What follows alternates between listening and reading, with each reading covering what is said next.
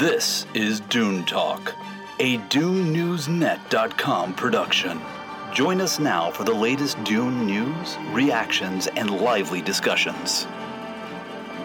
Hey all, happy you're joining us on this week's Dune Talk for a scene-by-scene breakdown of Dune Part 2, Official Trailer 2. If you're tuning in for the first time, know that this is the official show of DuneNewsNet.com.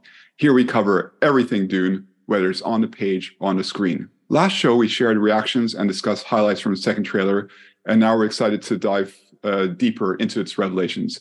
This is Marcus Gabriel, your editor at DuneNewsNet.com, and I'm here with four connoisseurs of Dune and cinema. Hey everybody, glad to be back. Really excited about doing this full spoiler episode with the guys. I think we're going to delve into some areas that we haven't been able to do before just because we don't ever want to spoil this story for the newbies, but it's going to be exciting to do it today. Here once again, thanks everyone for tuning in and the support on the recent videos.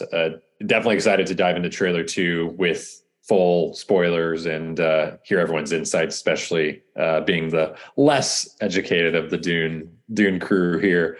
Thank you all for coming and excited to dive into it.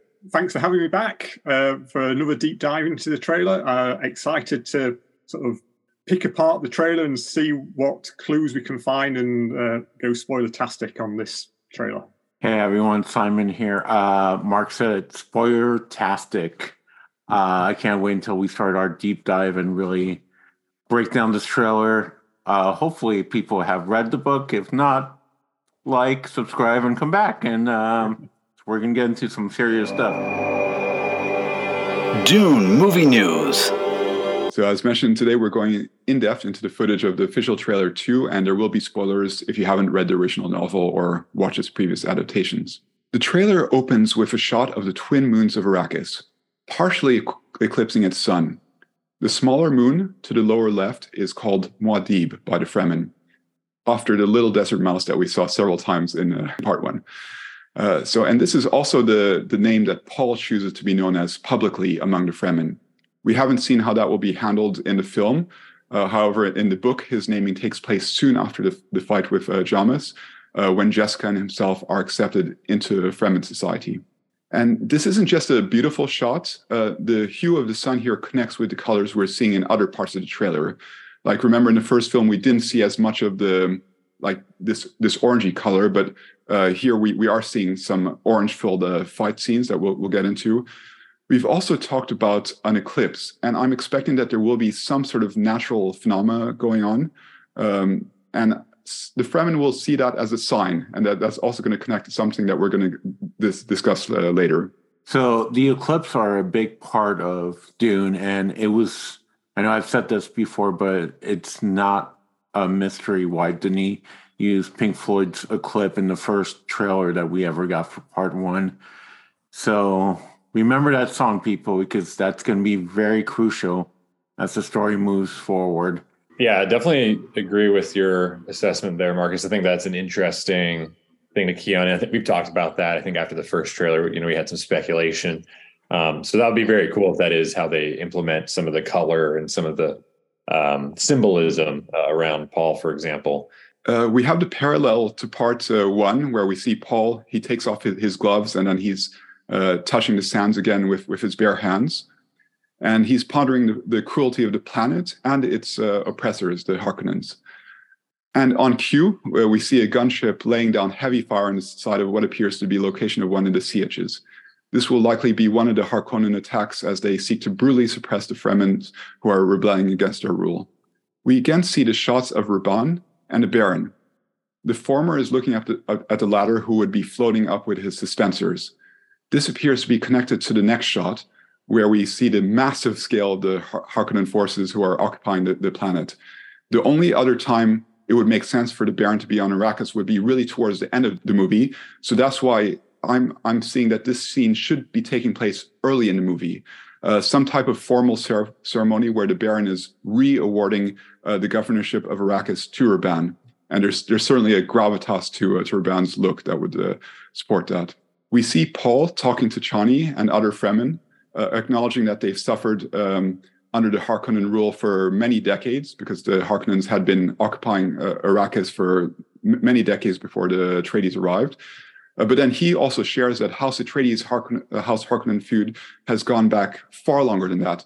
Paul Timothy Chalamet mentions centuries, but it's actually millennia, we know. The result is shown in the next several shots, where all of the Atreides, or almost all of them, have been massacred. We see that the shots of the Harkonnens burning piles of bodies, and this takes place probably soon after the assault on Arrakeen that we saw in the first film. The grief and pain from the death of his father is still fresh within Paul. Not much time has passed here. We again see the painting of Leto before the trailer cuts to his mother, Lady Jessica, who is still very much alive. With the painting, I don't know if anyone else has really mentioned or touched on this just yet.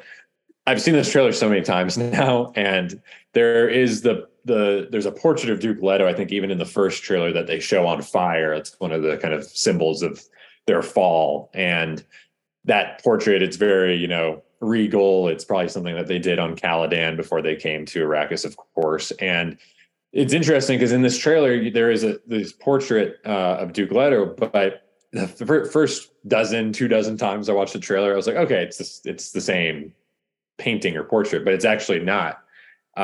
In terms of this image, and then the image that we see later, and we saw in trailer 1 of the portrait burning, that is actually happening. They are burning his portrait, but this one looks like it's actually happening or envisaged here inside of a vision, probably, of Paul's, because with the lighting, it's very much reminiscent of the lighting we saw in his visions from the first movie, that yellow kind of golden haze to it. And even the framing is different. The background is different. It looks kind of like I'm not even sure what would be the proper term, but like these religious kind of portraits or looks very Catholic, like almost a Catholic design of Mother Mary or something. Yeah, absolutely. Yeah. These depictions of religious figures, and there's the light behind him, the rays of kind of like the sun. And he looks very, kind of perfect in the way that he's presented. And also it's kind of leaning like on this wall, or maybe like some sort of like stone wall. And I'm wondering, this seems like it could be a hint towards some things in Dune Messiah that we could potentially see. Maybe including certain, vestiges of Duke Leto himself that I won't necessarily go into, but I think that could be, I like that we're seeing some of this already, because it is continuing to build that legend and that kind of aura around the Atreides, and harkens back even to the tent scene from part 1, where he talks about, the shrine of my father's skull, there's an army. And I think that I just love those things when it talks about visions and prophecy and things like that. I think that's really fun. And this just is like a blink and you'll miss it moment, but I think it is fun to kind of touch on that more specifically. And that does, let us know that there are going to be at least one, but probably multiple vision sequences in this. So I'm looking forward to seeing more of what they hint at for the future in this one. At the 21-second mark, we see Jessica telling Paul that his father didn't believe in revenge. And that is a big part of who Duke Leto Atreides was. He was very much the pacifist. And what I love is next we get that weird low orange, like Johnny said, very 1984 Lynchish color. And then we just see Jessica just beat up a Salakar. But what's amazing is, first, your father didn't believe in revenge, and then she goes completely crazy on him. So showing the opposite of the two parents. But what's great is, I don't know who cut this trailer, but as soon as she hits him, we see Chani's hand and we hear a boom. As someone that edits this show, if you're watching the visuals, I thought that was just beyond amazing.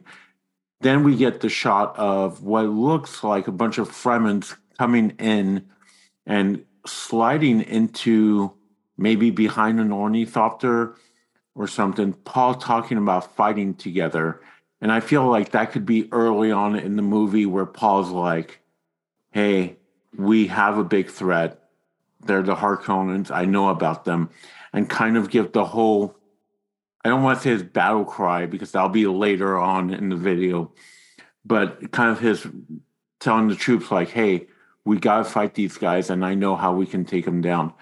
Then probably one of Garen's least favorite shots ever in Dune history, an ornithopter blowing up Paul and Chani working together with a bazooka, which I don't remember any of that ever in the book. Has there ever been mention of them working with such big, heavy weapons as a bazooka? There is a mention of different projectile weapons as opposed to handheld, swords and things. So there's sort of this, Frank Herbert's just using this broad category of projectile weapons, but I don't remember anything being a bazooka-like weapon. Do you, Marcus? In the book, like Frank Herbert didn't go into detail in a lot of these battles. There was a lot of guerrilla warfare going on, but it was happened off screen. Yeah, and in the Lynch film as well, the Fremen had like the chest-mounted cannons or something that they used to take out carryalls and stuff like that. But again, don't think it's specifically mentioned in the book. Yeah, let's not talk about the Lynch and weapons and Fremens. What do you? All right. Then we get a couple of shots of Paul and Chani working together, which I love. Like I think I said this, or one of us said it. We see the romantic part of it, their love working together also, and creating the Paul and Chani team. Like I've always imagined them going on adventures and destroying stuff, very much like this. Then we get the studio logos, what looks like a siege that Johnny mentioned in the last podcast. So I'm not going to talk more about it. Go back, listen to that podcast or watch it, because Johnny brought up some very interesting points about this shot. And then probably one of my favorite shots, and I feel like this is very early on in the movie, when you see a couple of Fremens talking to Paul and saying, "You're not welcome." Because, he's the outsider. He's not from Arrakis. And I just love how Chalamet kind of gives me the same energy as Peter O'Toole a little bit in Lawrence of Arabia right here. Maybe it's just how his hood's placed, but overall, once again, it's telling us a little bit about the story from the beginning of the trailer. Hey, Harkonnens are bad. I can help you. And then we see the evolution of Paul also in this trailer. About the 44-second mark, you can see Jessica in the background as well. And it looks like Paul and Jessica are wearing the same costumes as they were at the end of part 1. And we know that part 2 picks up right, it's a continuation. So it's possible that this is either the very first scene or Paul and Jessica entering the siege for the first time. That would be my guess based on the costumes. Paul, after the fight with Jamis, he and Jessica have been, I guess, accepted into Fremen society, but that doesn't mean that all the Fremen accept them. So you're seeing already here that there's some resistance, and we know that resistance continues years later. Like there are even at certain points, some of the Fremen are trying to challenge Paul, and there are even scenes in the books we know that Chani has to fight Fremen to the death so that they don't take up Paul's time. Yes. So moving right along to kind of this next chunk of the trailer, we get another bright orange quick shot here of, I'm just loving the textures and the color and the kind of framing of this shot. It's really brief, and there's kind of this rack focus. You have these, Simon, I know you mentioned earlier Sardaukar. I think it's Harkonnen soldiers based on the armor and their costumes. They're very pretty much exactly the same, maybe very, very similar to the ones we saw in the opening of part 1 when they were out protecting the Harvester. But yeah, I'm really curious to see the sequence, but I love the framing, they're coming over the top of the dune, and then it racks focus to this other thing at the bottom, which we can't really see or tell what it is. And then we get a cool shot of it. Again, it's kind of similar to the opening of part 1. It's Chani kind of perched on this dune, and she's in her full kind of uniform there. And then we have Paul, who's also hiding next to her and rolling over, and she's telling him to be quiet. So again, where is this in the film? What's the context? It's hard to say, but it does seem like both of those two characters plus Lady Jessica are going to be, at least whether this is real, a dream, a vision, whatever it may be, they are fighting these Harkonnen soldiers out on the dunes. And then we cut also, it includes this comment, this kind of quote from Chani where she says, I won't be fighting for him. I'm fighting for my people. So bringing in more of, and this is a consistent thread throughout the trailer, but this feeling of almost like tension or maybe some friction, at least on a surface level, that she's projecting between being responsible for and being true to the Fremen, but also her feelings that she's going to develop for Paul. And I'm curious to see, Chani seems to be a lot more active as a character in this adaptation versus the book. So very curious to see how that's going to affect her relationships with some of these other characters and how that could be different from the novel. But she does seem to be pretty angry. She's not yelling, but she does seem to be pretty, intense about whoever she's talking to. So we have that. And then there's also the quick cut. We saw this in the first trailer, but it's just Paul fighting, looks like a couple of the Harkonnen soldiers with a sword, which looks pretty cool. And the action, I think, is going to be improved upon from the first movie. And then we get the, scene right out of the book. I know you all, especially from the 1984 film, probably really have a admiration for this scene, but basically we have a reunite, these two reuniting between Gurney and Paul. And that's going to be right after, this is probably right after the scene we got earlier in the trailer where they're attacking the harvester. I imagine Gurney will end up being involved somehow, and then they'll be coming face to face, which will be great. Should be a fun moment. And it's going to be, again, interesting. How does this fall in the overall scope of the movie? Like, this would have to be, I would assume, a little bit earlier on, because Gurney's going to have to be there. He's going to have to have some sort of presence with the Fremen and with Jessica and Paul in the back half of the movie, at least. So I'm, again, curious to see how that's going to be depicted. Obviously, they're not too worried about showing it in the trailer, so it seems like that's going to be something that's not going to be a huge surprise necessarily, at least for fans of the book. But we also have this back and forth, it seems, between just Stilgar and Jessica, where Jessica is kind of questioning Stilgar, asking, do you believe in Paul? And we get also some intercutting between that conversation and Paul riding the sandworm, which of course we got a big chunk of in the prior trailer. And then Stilgar just says, there are signs, which is, it's almost kind of ominous the way he says it, but you can feel there's a belief there. If maybe some apprehension as well. And then I think Javier Bardem is going to have one of the maybe stronger performances in the movie. He seems like he's really keyed in and just the right approach for this character. And then we get, of course, more cheering and a couple more shots of the worm riding. And then I love this great push in close up on Stilgar. Just again, talking about Bardem's performance, he has just everything on his face. He just is selling the kind of awe, but also maybe some of the fear that is also coming along with this prophecy possibly coming to fruition. So I'm loving that. I'm loving the kind of interplay between all these different mixed emotions, maybe between Chani and Stilgar and Jessica and everything that's happening with Paul and the Fremen. I do want to mention something about that orange tilt. The more I think about it, could that be during the eclipse, maybe? Yeah, that's what I think. That's what we speculated on. I think after the first trailer, we were talking about that. I think that's definitely a possibility for sure. Also, when Paul takes out that Harkonnen soldier, just the spin around move that he does, if you like play in slow-mo. I know, Mark, you talked about how Denis likes to work with dancers, but Paul has some fancy feet there. Like, yeah. If you look...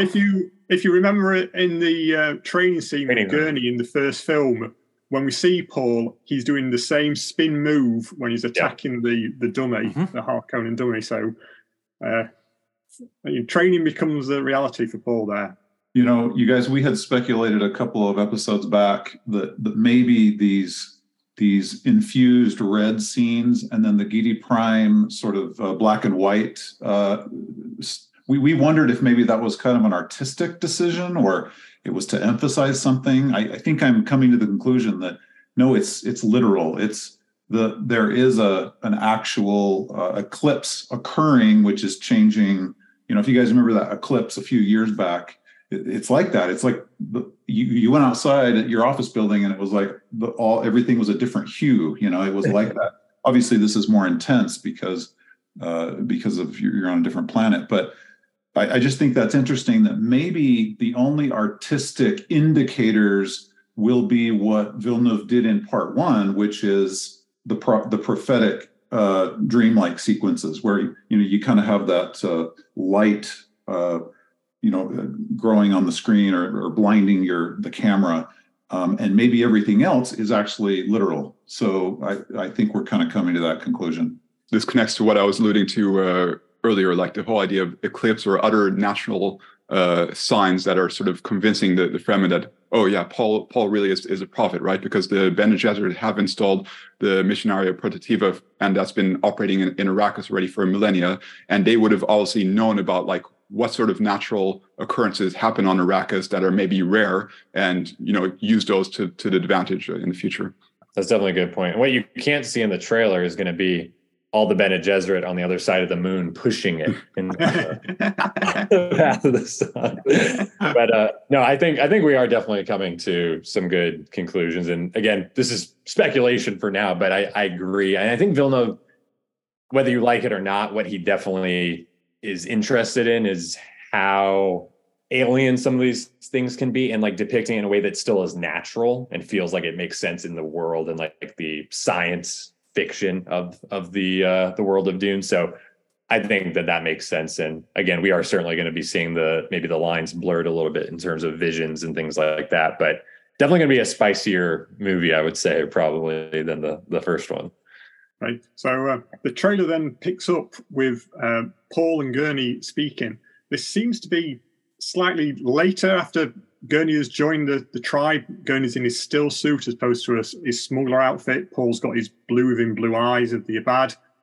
And Gurney seems to be encouraging Paul to take up the mantle of the prophet and use that to his advantage. So it seems like we're getting hints of what will happen in Dune Messiah. Denny is clearly laying out that Paul is not necessarily a good guy in the framework of the Dune universe. We also see a vision which could be Jessica. I don't know if anyone's got any different thoughts on that. Could be Cheney, maybe a vision of Elia.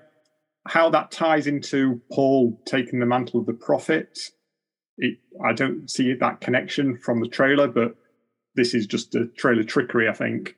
Then we get into the Water of Life scene, which we discussed last time. And I tried to keep spoiler-free last time, but there's some fingertips going into a bottle of blue liquid. Now, that matches very closely a scene in the book when Paul has taken the Water of Life and is comatose, and Cheney dips her fingers into the Water of Life and uses that to revive him effectively. So I'm thinking that's possibly what that scene is. Speculation, of course.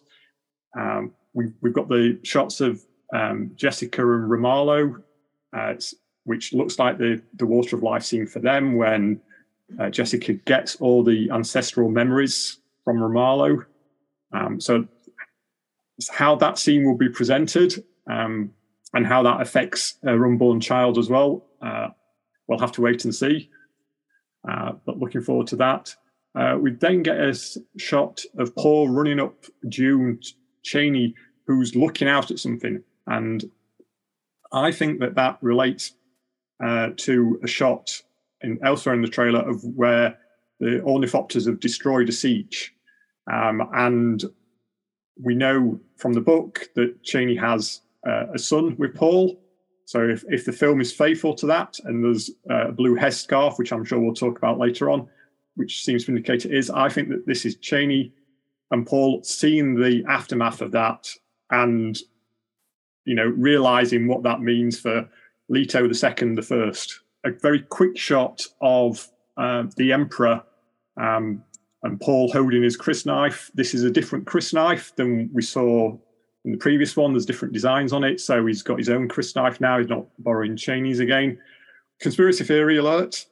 If you look at this shot, on the right-hand side, we can see the Emperor and various people. The left-hand side, between Paul's legs, is completely black. Now, that could just be the lighting of the scene, or perhaps that they are blacking out some characters on that side of the shot. Who knows?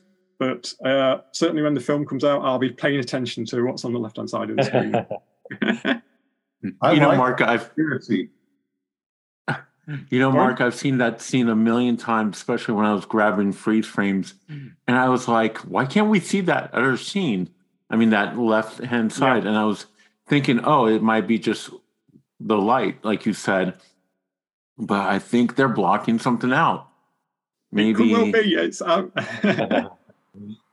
Hey, Marvel's known to do that, so why can't Denis do it, right? Yeah, it just doesn't look balanced. I mean, you study that shot and you see lighting on the Emperor and all the people standing alongside him, and then there's just this block or almost a pyramid of black. That doesn't work in the shot for my eyes. Also, in the trailer, you can see some people to that side of him in a very brief shot. So it looks like there's Irulan to the side of the Emperor. But certainly in that shot, is Elia there? Is it a guild navigator?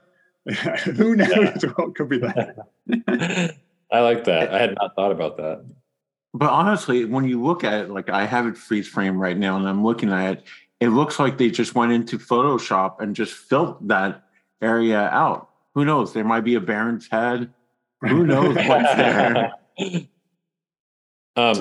Real quick, just to reinforce, Mark, what you were saying about the water of life and the coma. I think you're definitely onto something there. I haven't read the book in a while. I am starting to reread it now, but I didn't recall how he came out of that coma or that thing with the fingers that you were mentioning. But that shot of the fingers going into the liquid, he says he's talking about all my visions lead to horror. There's a vision right before that, but there's also that close up of his eyes, and he's sleeping, but he's maybe in a coma, and that may be where he's being woken up. You see his eyes are kind of moving a little bit under the lid. Okay, so it's a good catch. So I think it is actually not obviously like one-to-one sequentially, but I think that is potentially tying those together, at least in terms of our minds thinking about the book. But yeah, I think I had heard other people mention that liquid, and that I assumed, I guess, having not as much familiarity, that was part of the water of life with Jessica and Romalo, like you were talking about, because then also right after that we do get Jessica and Romalo. But I think that is some trickery with those two shots versus the other two shots of Paul and the actual fingers.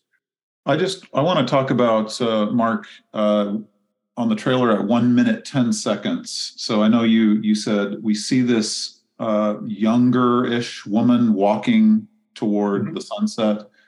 I've watched this a dozen different times, and of course they very deftly cut right before you can see her face turn. But it does look dream sequence like. It looks vision like, with kind of the lens flare and the things, the focus blurry in the background. Is this Aaliyah in the future? Is this an indicator of we see Aaliyah, but we don't see her as a young toddler like in the book? We see her because she's such an important character, as everyone who knows the book series understands. So, and then again, I thought, well, wait a minute, is that possibly Jessica's? I always look at the gait and the way people walk, and I try and match it to the actor. And is it Rebecca Ferguson? I don't think so. Like I don't see it, but you get so little time to study that. So I guess I want to believe it's Aaliyah, and it's just an older Aaliyah, or just a little bit older. But would that make sense? I don't know. Yeah, I do think I hadn't really thought about the close up, like the profile, side shot that we get. The hair and the side of the face does look like Rebecca Ferguson. In terms of like shape and everything, but and even the kind of the skin tone, you can kind of tell a little bit, but who knows? I mean, again, that could be trickery, or that could be, Rebecca Ferguson almost as like a stand-in for her daughter, in the future or something like that. I mean, there's so many different possibilities. One thing I wasn't sure about, because I've only read the first two books, so I don't know where things go from there. Would it make any sense at all? Would it be possible that this could also be maybe, further down the line, like Paul's daughter potentially? Would that be something that would make any sense? Because also just the fact that it's out in the desert, like in this completely barren land. I don't know. Yeah, if that's, I mean, again, symbolic versus, what's real, but Yeah, there's definitely multiple, conclusions I think you could try to draw from that. It would, but I would say if they were going to do that, they would use more of a male presence for Leto the second, without going into full spoilers for that. That's I'm fair. still thinking, like Mark, I think you, the one I mentioned on the last show, it could be part of Jessica's Water of Life vision. That's true. What I'm curious about is right after that shot, like the profile shot that gets cut off at 111, what is that weird little thing at the bottom? Is that just a lens flare, or are they trying to like blur something out? It looks really weird that it would be there because the shot looks beautiful without it, and that gold tilt right there, the bottom is just very interesting to me. Did they get J.J. Abrams to direct any scenes? Do we know? Right. It's a total J.J. scene. But I'm going to go with Jessica's vision. Maybe once she starts her, I don't want to say coma per se, but coma-ish part of her journey. Or maybe when she's starting to wake up. I don't think it's Aaliyah as much as I want to be saying, hey guys, I told you Aaliyah was in the trailer. Listen to the last episode, people, if you haven't. I do put on my tinfoil hat for that quite a bit. But I think it's Jessica, and I agree with you, Garen. I've been trying to look, is it Rebecca Ferguson? Is it the way she walks? Could it be Rebecca Ferguson being Aaliyah later and showing, like, who knows? November 4th, get it here. Come on, hurry up. I like how when we have these discussions, I kind of change my mind. I think the way Denis is approaching this story, he's making sure that you don't have to have read the book 9 times like we have, right? You can come into this and not be confused. Villeneuve is not even he's not even introducing all the names, of roles and groups of people, and like he's making it so that it's not confusing, right? So it's sort of like Occam's razor. It's like he's going to make it simple. He's not going to confuse them. So I'm going to go with this shot that we're talking about at 1 minute 11. I'm going to go with that is the Water of Life transformation of Jessica, because to confuse people with, wait, is that some daughter of the future? I don't think Villeneuve's going to do that. I think he's going to be gentle with the audience, and he's going to be crystal clear about Alia is this little person over here and kind of freaky, and he's not going to sort of cross lines and confuse people. I like Simon's idea that it is that Water of Life and Jessica in her mind, what she's seeing or experiencing. I think that makes actually a lot of sense. So that's, and again, that ties right into the Water of Life couple shots that we do see in the trailer. So right. And before we go to the next segment, so going to that shot of Paul holding the knife at 121. So to be clear here, like the knife has blood in it. So this is after Paul has killed Fade. And as we touched on last time, we see the Emperor, he's completely defeated here. His last potential hope was that Fade would kill Paul and get rid of the problem immediately. But now the Emperor, like the curtain has fallen. There's nothing else he can do. He's lost all his power. Well, unless there's a certain count who pops up. It's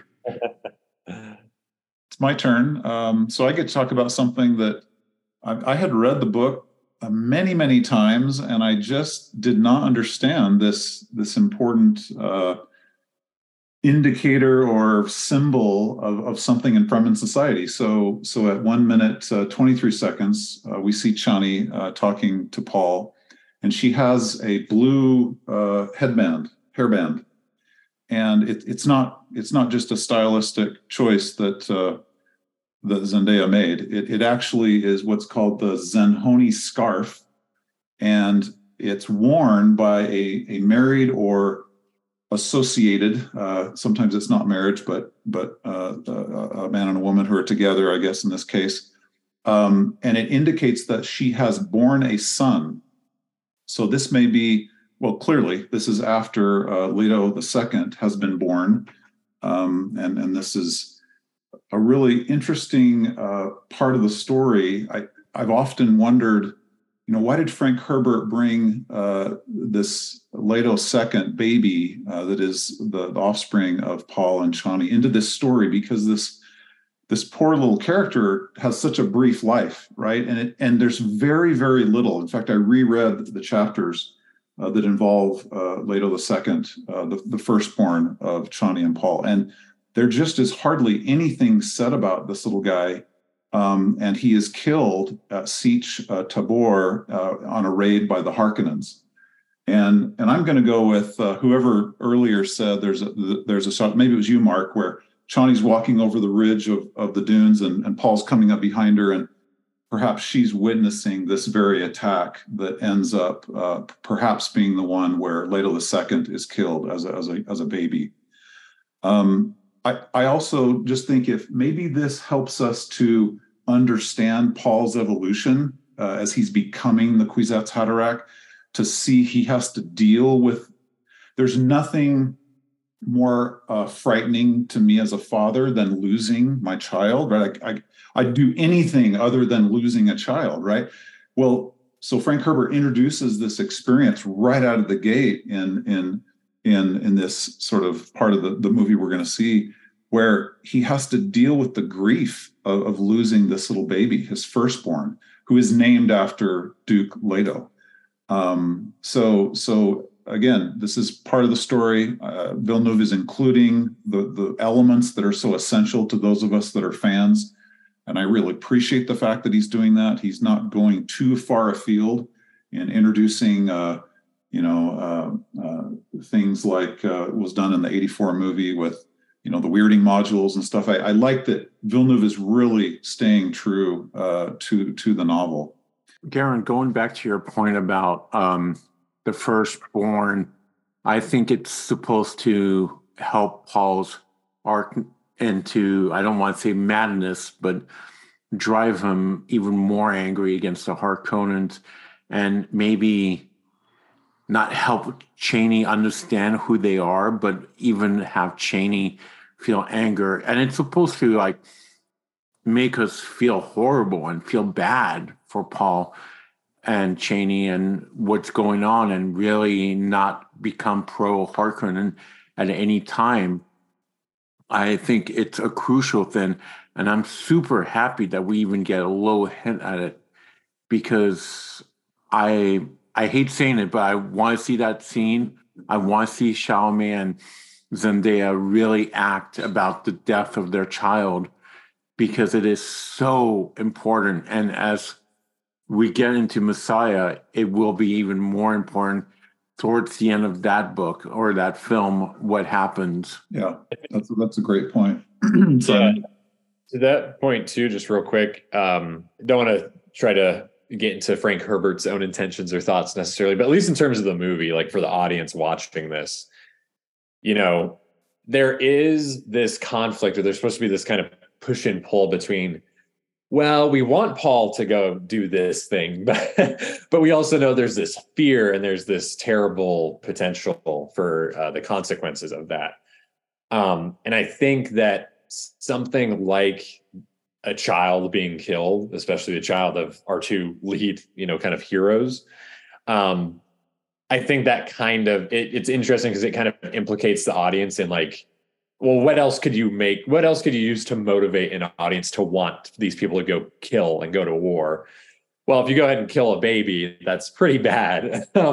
And I think, the emotional turmoil that comes with that, I think that'll be it's a very important part of the story. And I think in the film in particular is going to be very important, as probably we're going to be going into the back half of the film and seeing really the war coming to a head. So yeah, I'm super excited for that part of it. Just the confliction between these different feelings that people are going to be having, the characters themselves and also the audience, of course.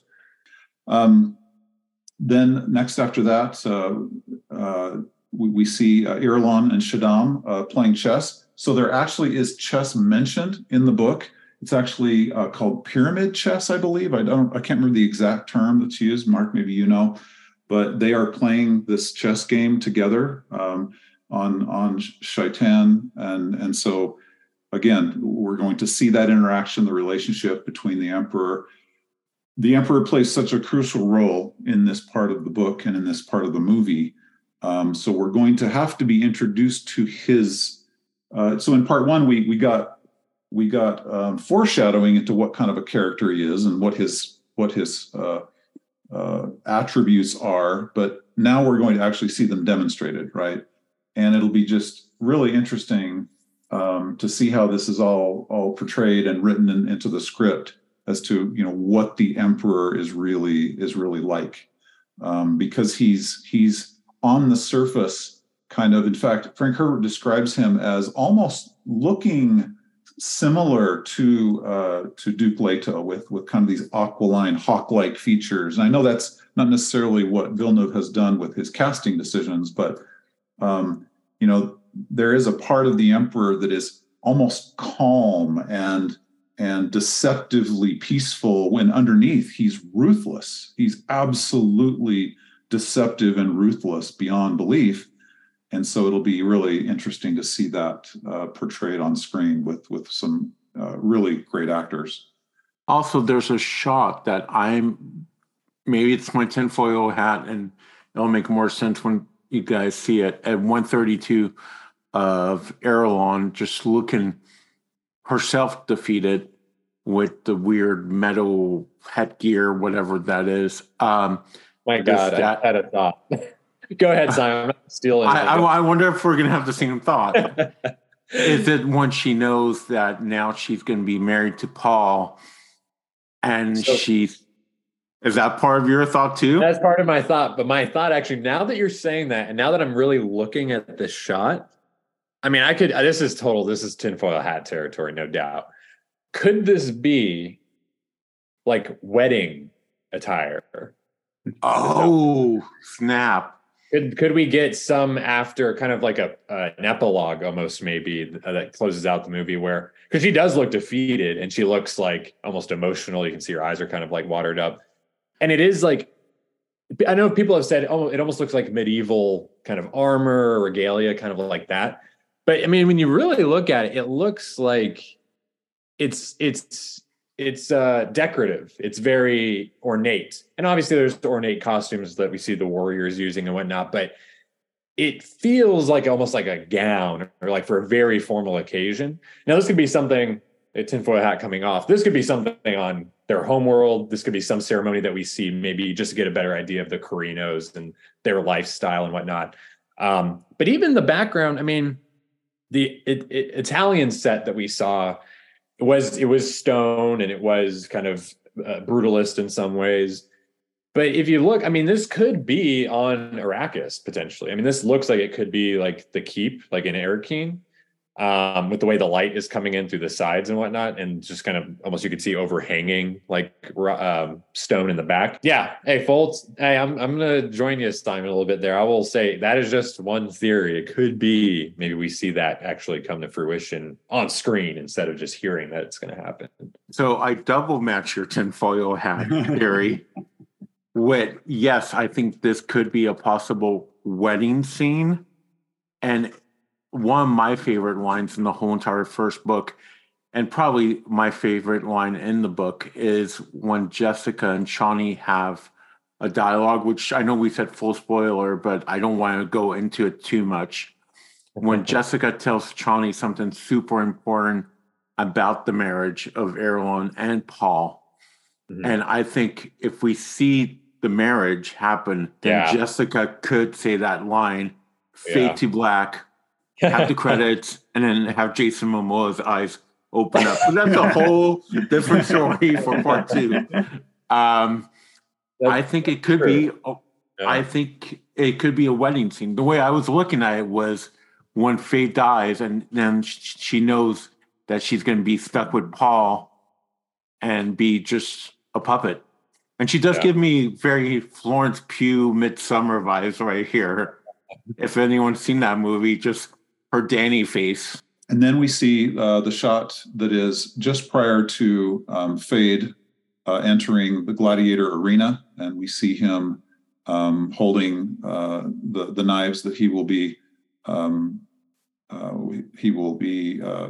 using in that battle. I guess I did miss one shot where the Emperor says, "Deal with this prophet," and we see kind of an image panning back of Paul.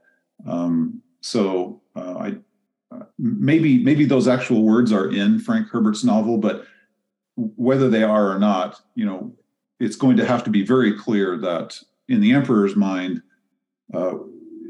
Paul, at first he doesn't even know who this Muad'Dib character is. In fact, he's asking the Baron, "Who's this Muad'Dib guy?" And the Baron's lying to him, saying, "Oh, he's just some fanatic. He's just some crazy, Fremen." And at some point in the movie, at least in Villeneuve's script, he's going to reveal, no, this is a prophet. This is someone who is a part of this prophetic legend. And then the Emperor is going to say, "Deal with this prophet, get rid of him. I need him out of the picture." So I don't know exactly when this is going to come into the script of this adaptation, but that's obviously an important part of the story. But we talked about it earlier, but now we see this gladiator scene. This is probably in the image, part of the sequence right before Fade enters the arena, where you see in the first trailer these big doors opening and the light coming through. And I think it's just sinister the way Villeneuve is portraying Fade as this just like a predatory animal, just with the styling and the way Austin Butler is his look, and the just no eyebrows and sort of that Harkonnen design, but just the crazy, intense. Like I like how Johnny always uses the term feral, because that's how it feels, that he's just out for blood, and seeing these knives up close and how eager he is to kill the gladiator that he fights, which is something that he does often. This is kind of this celebratory, almost like bullfighting thing in Harko, the main city of Gidi Prime, and it will just be really fascinating to see how that all plays out. But the tension is being built in this image right here of who Fade is. So anyway, just I won't go into the whole gladiator scene, because that's really an exciting part of the story. But I think Villeneuve is doing a really good job of creating the build up to that scene. Note on that last shot with the blades, which I'm sure everyone has noticed this by now, but I think it's just such a great little touch. When he's holding these blades, you can see his thumbs are like slowly sliding up towards the handles, which I think is just like, there's just this, it's almost like a sensual thing with the Harkonnens, this killing and brutality and savagery. And I think Fade in particular, I mean, even in the novel, even though, he's a younger man, he is kind of made out to be like this almost like idealistic type of Harkonnen. And that's why he's positioned as like the heir. And so I think that and we know that there's this dynamic between him and Lady Margot Fenring. And so there's a sensuality to that as well. And Fade is kind of seen as like the cream of the crop, at least in terms of the Harkonnen. So I think that, and Austin Butler, very handsome guy. So I think it's just going to be very interesting to see all the stuff with Fade, because most of what we have right now is the gladiator fight. Outside of that, how is this character going to act? What is the sensibilities going to be around the depiction there? I think that is going to be very interesting, because physically, appearance-wise, I think very different from what a lot of people would have expected or maybe even wanted. But it's just going to be, I think Villeneuve is he knows, in the way he's talked about the character, he kind of knows what it has to entail. And so I think just kind of finding that balance, or seeing how they try to balance that, that's one of the things I'm most excited about, I think. Mentioned like these characters are really young. Like I'm referring to Paul and Fade. These are teenagers. They're basically just coming of age. And as per the book, the arena match takes place on the day that Fade turns 17 years old. The big contrast here is that for Paul, like we've just seen the duel with Jamis, where he's killed the man for a first time. And this arena fight is Fade's 100th kill. It's a celebration in effect, like where the Baron wants to show off that this is the heir who's going to take over him and show what a great successor he has. And it's interesting though, because when Fade first sees his opponent, he realizes this won't be an easy fight. Like from the book, it mentions his thoughts. It's one of Duke Leto's fighting men we've took on Arrakis, Fade Rotha taught. No simple gladiator this. So the Atreides fighter, he's not named in the book, but we know that this is Lieutenant Lanville, played by Roger Yuan, the film's fight coordinator. So that promises we'll see some spectacle there. But also the difference here is that normally the gladiators are drugged to sort of reduce that level of danger. However, that's not the case here. So in the book, we know that this is part of the plan of Tufir, but it's not only his plan, but Tufir has been captured by the Harkonnens. We've seen like one glimpse of him, and he's now their mentat, and he's basically encouraging Fade to fight the gladiator with in a fair fight in a way so that he can be a hero, and the person who's failed to treat the gladiator properly will be killed, and then he can get his own man into place. So there's a lot of power struggles going on there. So just the simple fight, there's so much happening outside of there. So it's really, really interesting moment. So I think it's going to be spectacle in terms of action and what we realize is going on between the characters who are observing. We didn't see Lady Margot in this trailer, but she plays an important role. And in the book, Count Fenring, hopefully will be in the movie. Like he has some important conversation here as well, but we'll have to see on that. Okay, then we have the scene at 149 where we see Paul. He's holding the signet ring, the ducal signet ring of House Atreides. He's reflecting on his father, Duke Leto, and we see again the painting burning, and then we have the scene with the Emperor saying how your father was a weak man, and as mentioned last time, the Emperor and Leto, they knew each other. Like they were distant cousins. They had that relationship, and tying back to like some of the foreshadowing in the first movie, the Emperor is a very jealous man. So while the Emperor, he's basically the ruler of a million worlds in name, like he has checks and balances on his power, right? He has to contend with the guild, with the Shoam. He has to like manage the Landsraad. So he doesn't have as much power as he would want to.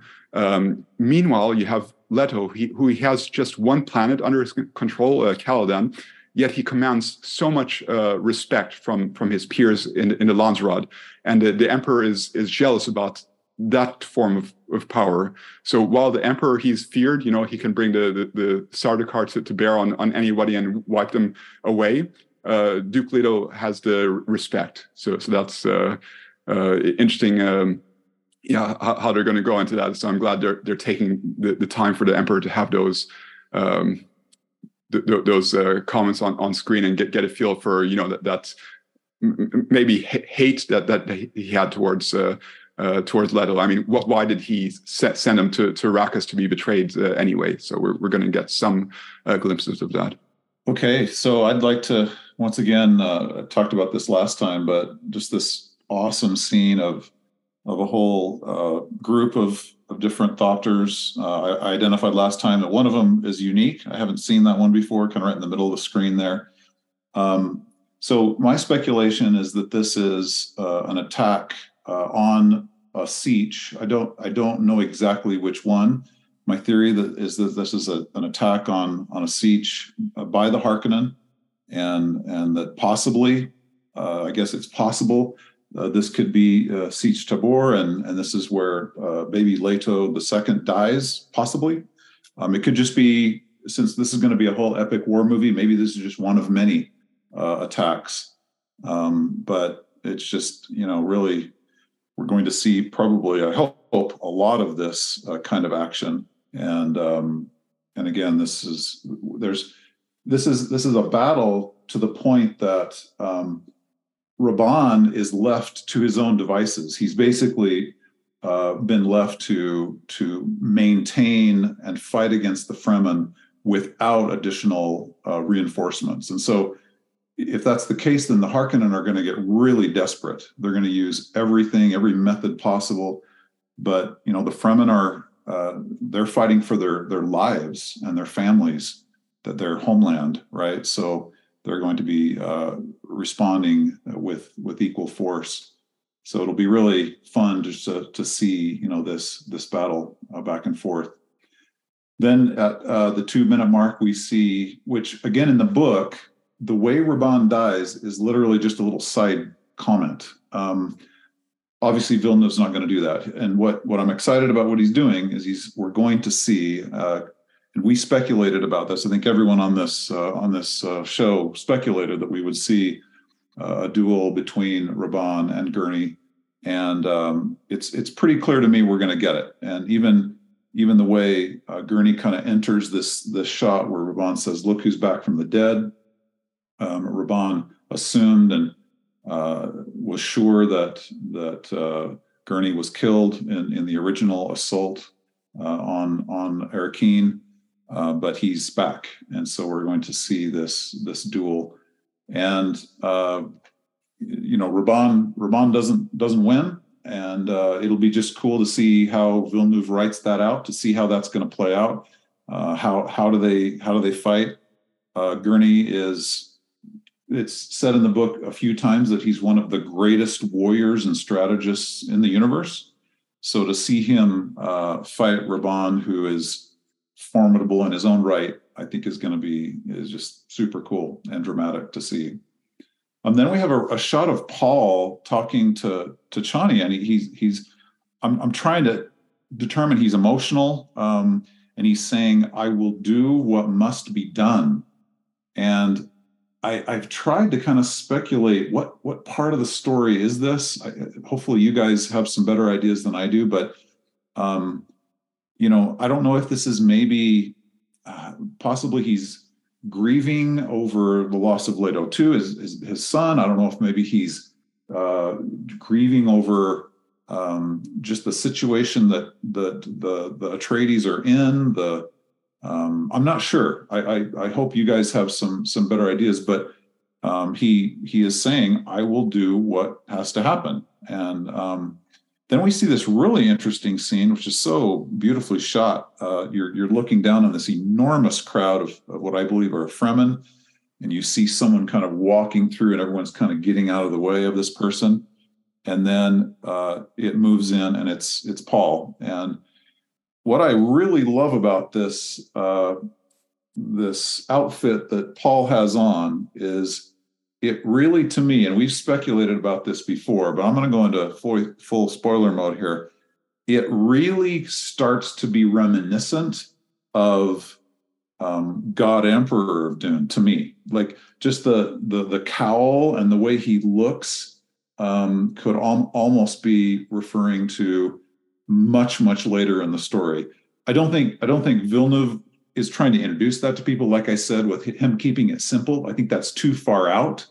But that's what it kind of was reminiscent to me of, is kind of indicating of not only the power and the omniscience that he is becoming aware of and fully realizing, but it also kind of, for a guy who knows all the books by Frank Herbert really well, it sort of hints at things to the future. And he says we gave them something to hope for. And then this is the conversation that he's having with Lady Jessica, and we can talk a little bit more about that. But yeah, so I don't know, what does Paul mean by "I will do what must be done"? I'd like to know your thoughts. So, Garen, that shot that you're talking about, the God Emperor shot, I actually get more Dune Messiah vibes, like the preacher vibe. Oh, yeah. And also the shot right before, if you zoom in close enough, you can see Aaliyah with all those Fremens. No, but Right, the way Simon, he's saying, right.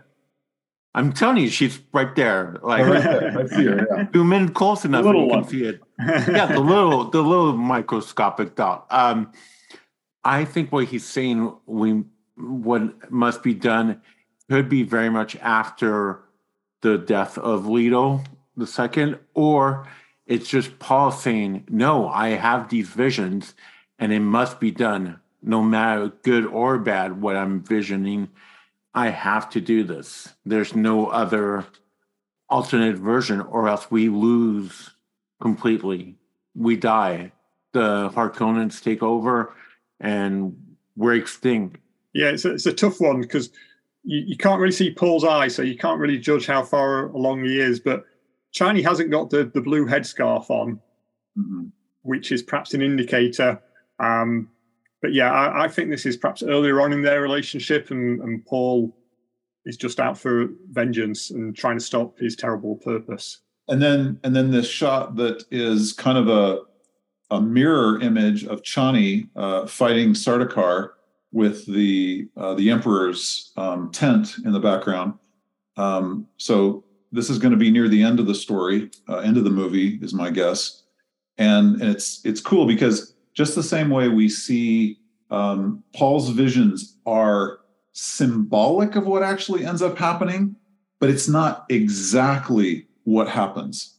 So again, this image that we see in part one that ends up being him, doing all the maneuvers, and he's flipping in the air, and he's fighting the enemy.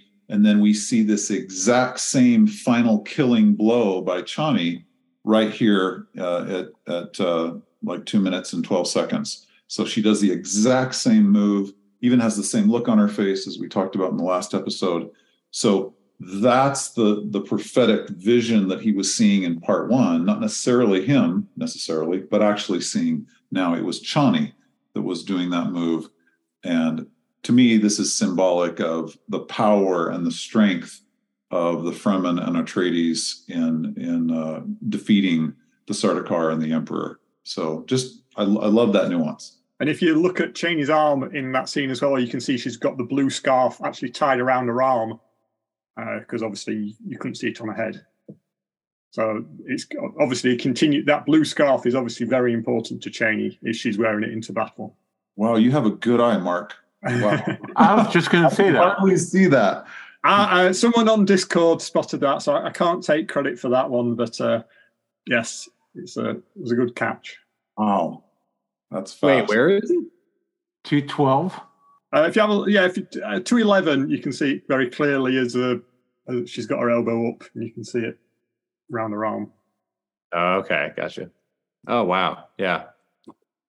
Hey, there you go. Oh yeah, it's gonna be I'm oh man, the last hour of this movie is just gonna kill me probably if it lives up to expectations. Oh, actually, at 2 minutes 10 seconds, as she's turned facing away from the camera, her right arm, you can see it clearly. I wonder if the action figures can come with Simon's mind goes first. I'm sure you can mod it very easily. But after that shot, we've got Paul and Chani talking on top of the sand dune, and Paul says he'll love her as long as he breathes, which just sounded a little bit clunky to me. As long as I breathe, I don't know, but it didn't really hit for me, that one. And then there's a shot of Chani in an outfit we've not seen before, with very much a big collar. And I think it was Calder June on Twitter pointed out that the light reflecting on Chani looks like it could be reflecting off water. So perhaps this is in the big reservoir of water in the Fremen siege. It's a very quick shot. It's hard to tell, but perhaps this is some sort of ceremony and Chani in a different outfit for that. Then after that, we've got a shot of Irulan in yet another outfit.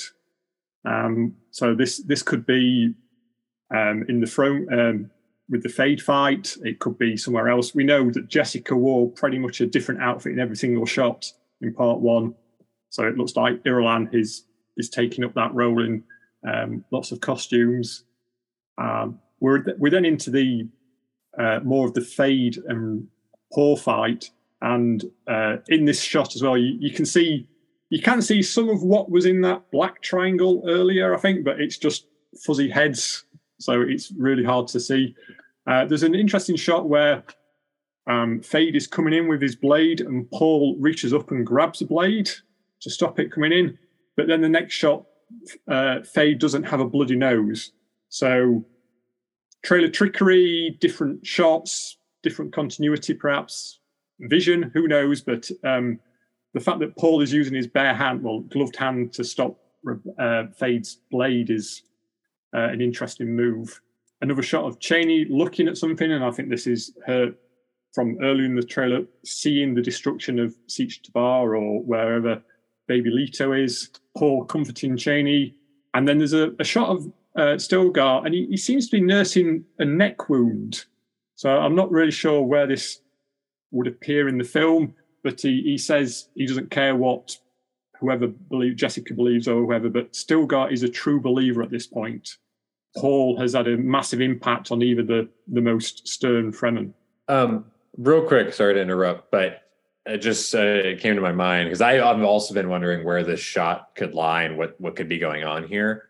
I wonder if maybe, I don't know if there's anything like this in the book, so one of you will have to probably correct me, but I wonder if he maybe survives that attack on the Sietch, or is like injured in an attack like that, where they then, meet up with him afterwards. Because he's not even wearing a still suit here, if you notice.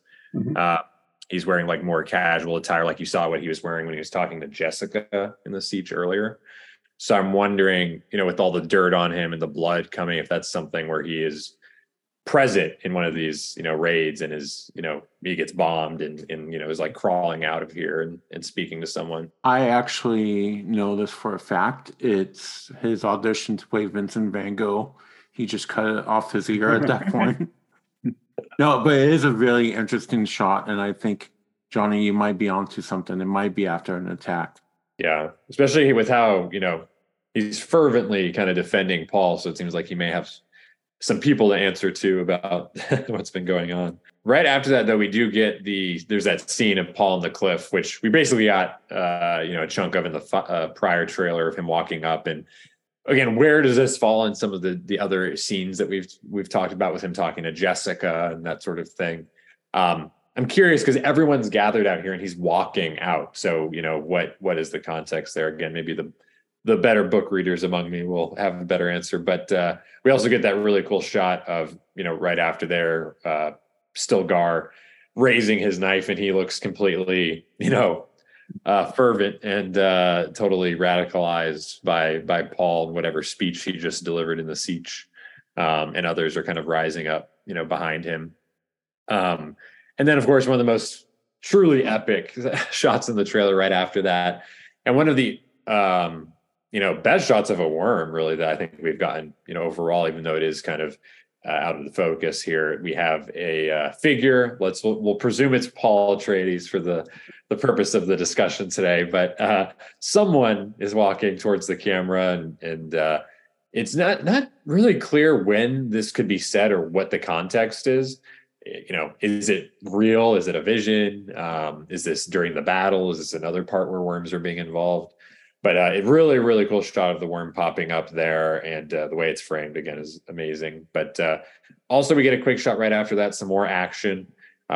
This time looks to be like it's connected to the raid scene that we saw earlier on in the trailer, with Paul and Shawnee. Now, my question, what I can't figure out, and obviously this is trailer trickery perhaps, but they're so far away from the Harvester, and they're like falling, it looks like. I don't know if they're falling like over the dune after climbing like away from it or running away, or if they're like being dropped out of the sky or something. But yeah, it's just interesting because they seem like a mile away almost from where the Harvester is, how the distance seems. But the effects are looking awesome already. There's months to go, but everything's looking in good order. And we have the speech, of course, while this is all going on, we're getting the speech where we hear Muad'Dib, I think for the first time, period, like out of the two films so far.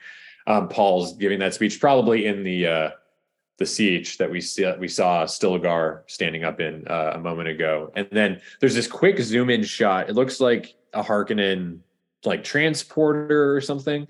And Raban is looks worse for wear.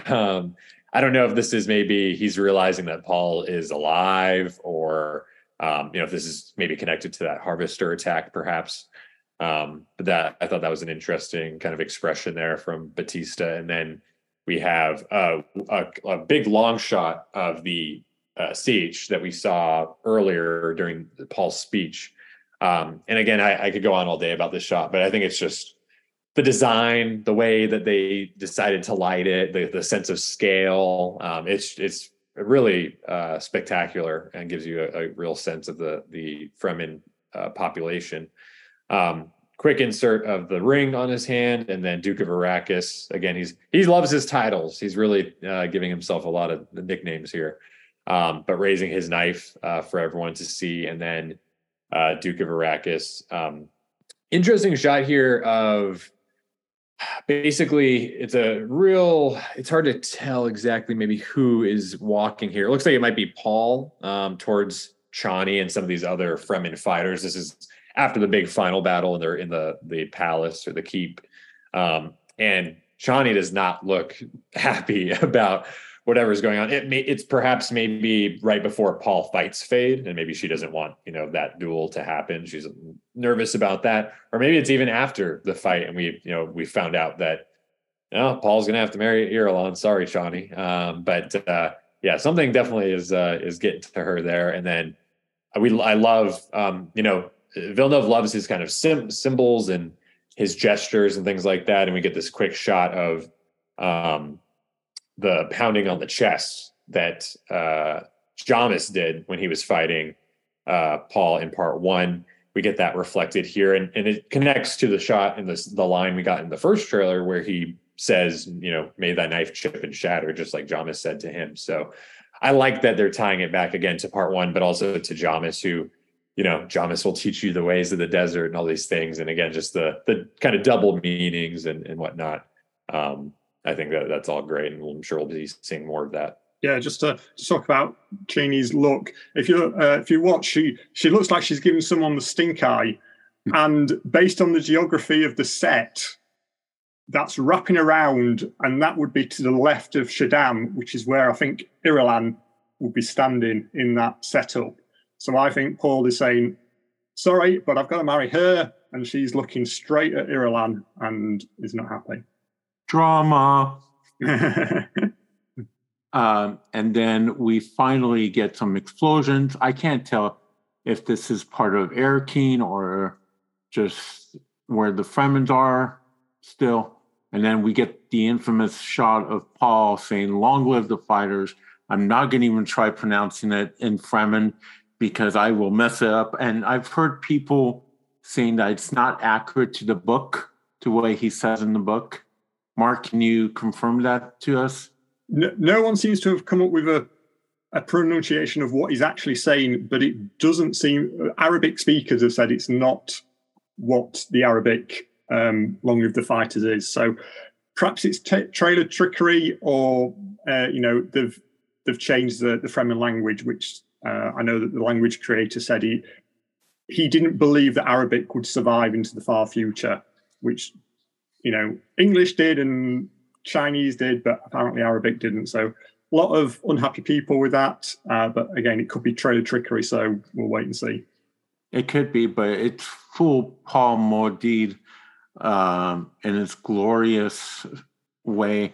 And if you look at the next shot, we see a bunch of Fremens. And we also, I think we talked about this in the first trailer, I don't remember, but if you look closely, there is a new Atreides flag in the back waving. So it goes back to the vision that Paul had. Then we see what we talked about in the last episode, the full, I like to call this the Braveheart scene, when they're going into full battle, and there is one lonely Fremen that is leading that. Is it Stilgard? Is it, Chani? Is it even Paul himself? Or is it Gurney? Who knows? We'll find out soon enough. And then the shot that I was pleasantly surprised. We get a little bit of darkness, and then we get Paul looking dead on to the camera. And I think this is the most, I know I just said that the Long Live the Fighter shot was the most Paul Mordid shot, but I think this is it. And there's a bright light, and I was like, what is that? I didn't even think about it. Ladies and gentlemen, atomics. We don't have time to discuss atomics in this episode because we've been talking for a while, but I'm sure that's going to come up in the month coming up. And then it is the credits. We see the Dune logo. And once again, I don't know if this was done on purpose, but if you look very closely, if you freeze frame and play by play, the Dune logo looks like it's coming out of smoke from like the Atomics, Dune Part 2, and then, the cast and crew. Oppenheimer has nothing on Atomics. That's all I'm going to leave it with. Villeneuve just couldn't let Nolan have it. Nope. Yeah, and that final line is of course referring to the spice, because Paul at the end, he does have the capability to destroy the spice and the spice production, and that's when all eyes turn to Arrakis. Once he's going to be taking away the precious substance that like everybody depends on, then he has the attention of the whole universe on that one single planet. Okay, so that was a lot to cover in one episode. We're certainly going to be diving into some of these topics as well in the upcoming episodes as we count down to the movie. Simon, one thing I was forgetting, which episode number is this today? This is podcast 50, boys. What? That's right. Wow. 5-0, halfway to a century mark. So, Hey, that's a good episode to do it. Right? Good little trailer breakdown to celebrate 50. Wasn't done purposely, but thank you, Warner Brothers, for putting this out a couple weeks ago. And we've been, I just want to say thank you to everyone that likes, subscribes on YouTube, on any podcast feed. I love the interactions, especially on the YouTube page. I love people's comments. Everyone that was saying I was crazy for that being Erelon. I mean, Alia last week, you're wrong. I can tell you where you can buy a tinfoil hat. Amazon probably has some, but thank you everyone that's been supporting us since the beginning. Yeah, thanks for having me on again. It's been a blast as usual, an atomic blast. You can sorry, I got my coat. You can find me on all the socials. Just search for Dune Info. I'm even trying out the new threads, so hit me up over there. And yeah, great to see you all. Yes, thank you, Mark, again for joining us. Always great to have you on. And like Simon was saying, thank you to everyone that's been supporting the show, whether it's your first episode or your 50th. I have had just such a great time, on this journey. I mean, it's hard to believe part 2 is not that far away now, and we were talking before part 1 came out. So, yeah, it's been a great time. And Johnny Sobchak here again. You can find me on social media at Johnny Sobchak, and I am looking forward to, whenever the next episode is, stay tuned, and we'll be going all the way to the release of part, which is, gotta look at what day it is. I can't remember what month it is half the time, but we're almost, it's July. November's not that far off. So stay tuned. Yeah. Thanks for joining us, Mark. Always appreciate your keen eye to notice things that I didn't notice. So appreciate all your insights. This is Garen. You can find me on Twitter at Dune Companion. Just really appreciate all the support. I love reading through your comments and your insights and ideas that people leave with us. Really appreciate the interaction and support. Yeah, I just want to say thanks to all the people who have been supporting us. Thanks to the whole community. Yeah, it really has been 2 years since we kicked off on Dune Talk, and even more since we started Dune Newsnet. It's been a epic ride, and we have really big plans. But yeah, for now, look forward to the upcoming episodes as we count down to Dune Part 2 on November 3rd. This was Marcus Gabriel. You can find me at Marcus Writing. See you all next time. We hope you've enjoyed Dune Talk. Remember to like, subscribe, and turn on notifications so you know when the next episode drops. Stay tuned to DuneNewsNet.com and add us to your social feeds. Be the first to hear breaking news and reviews.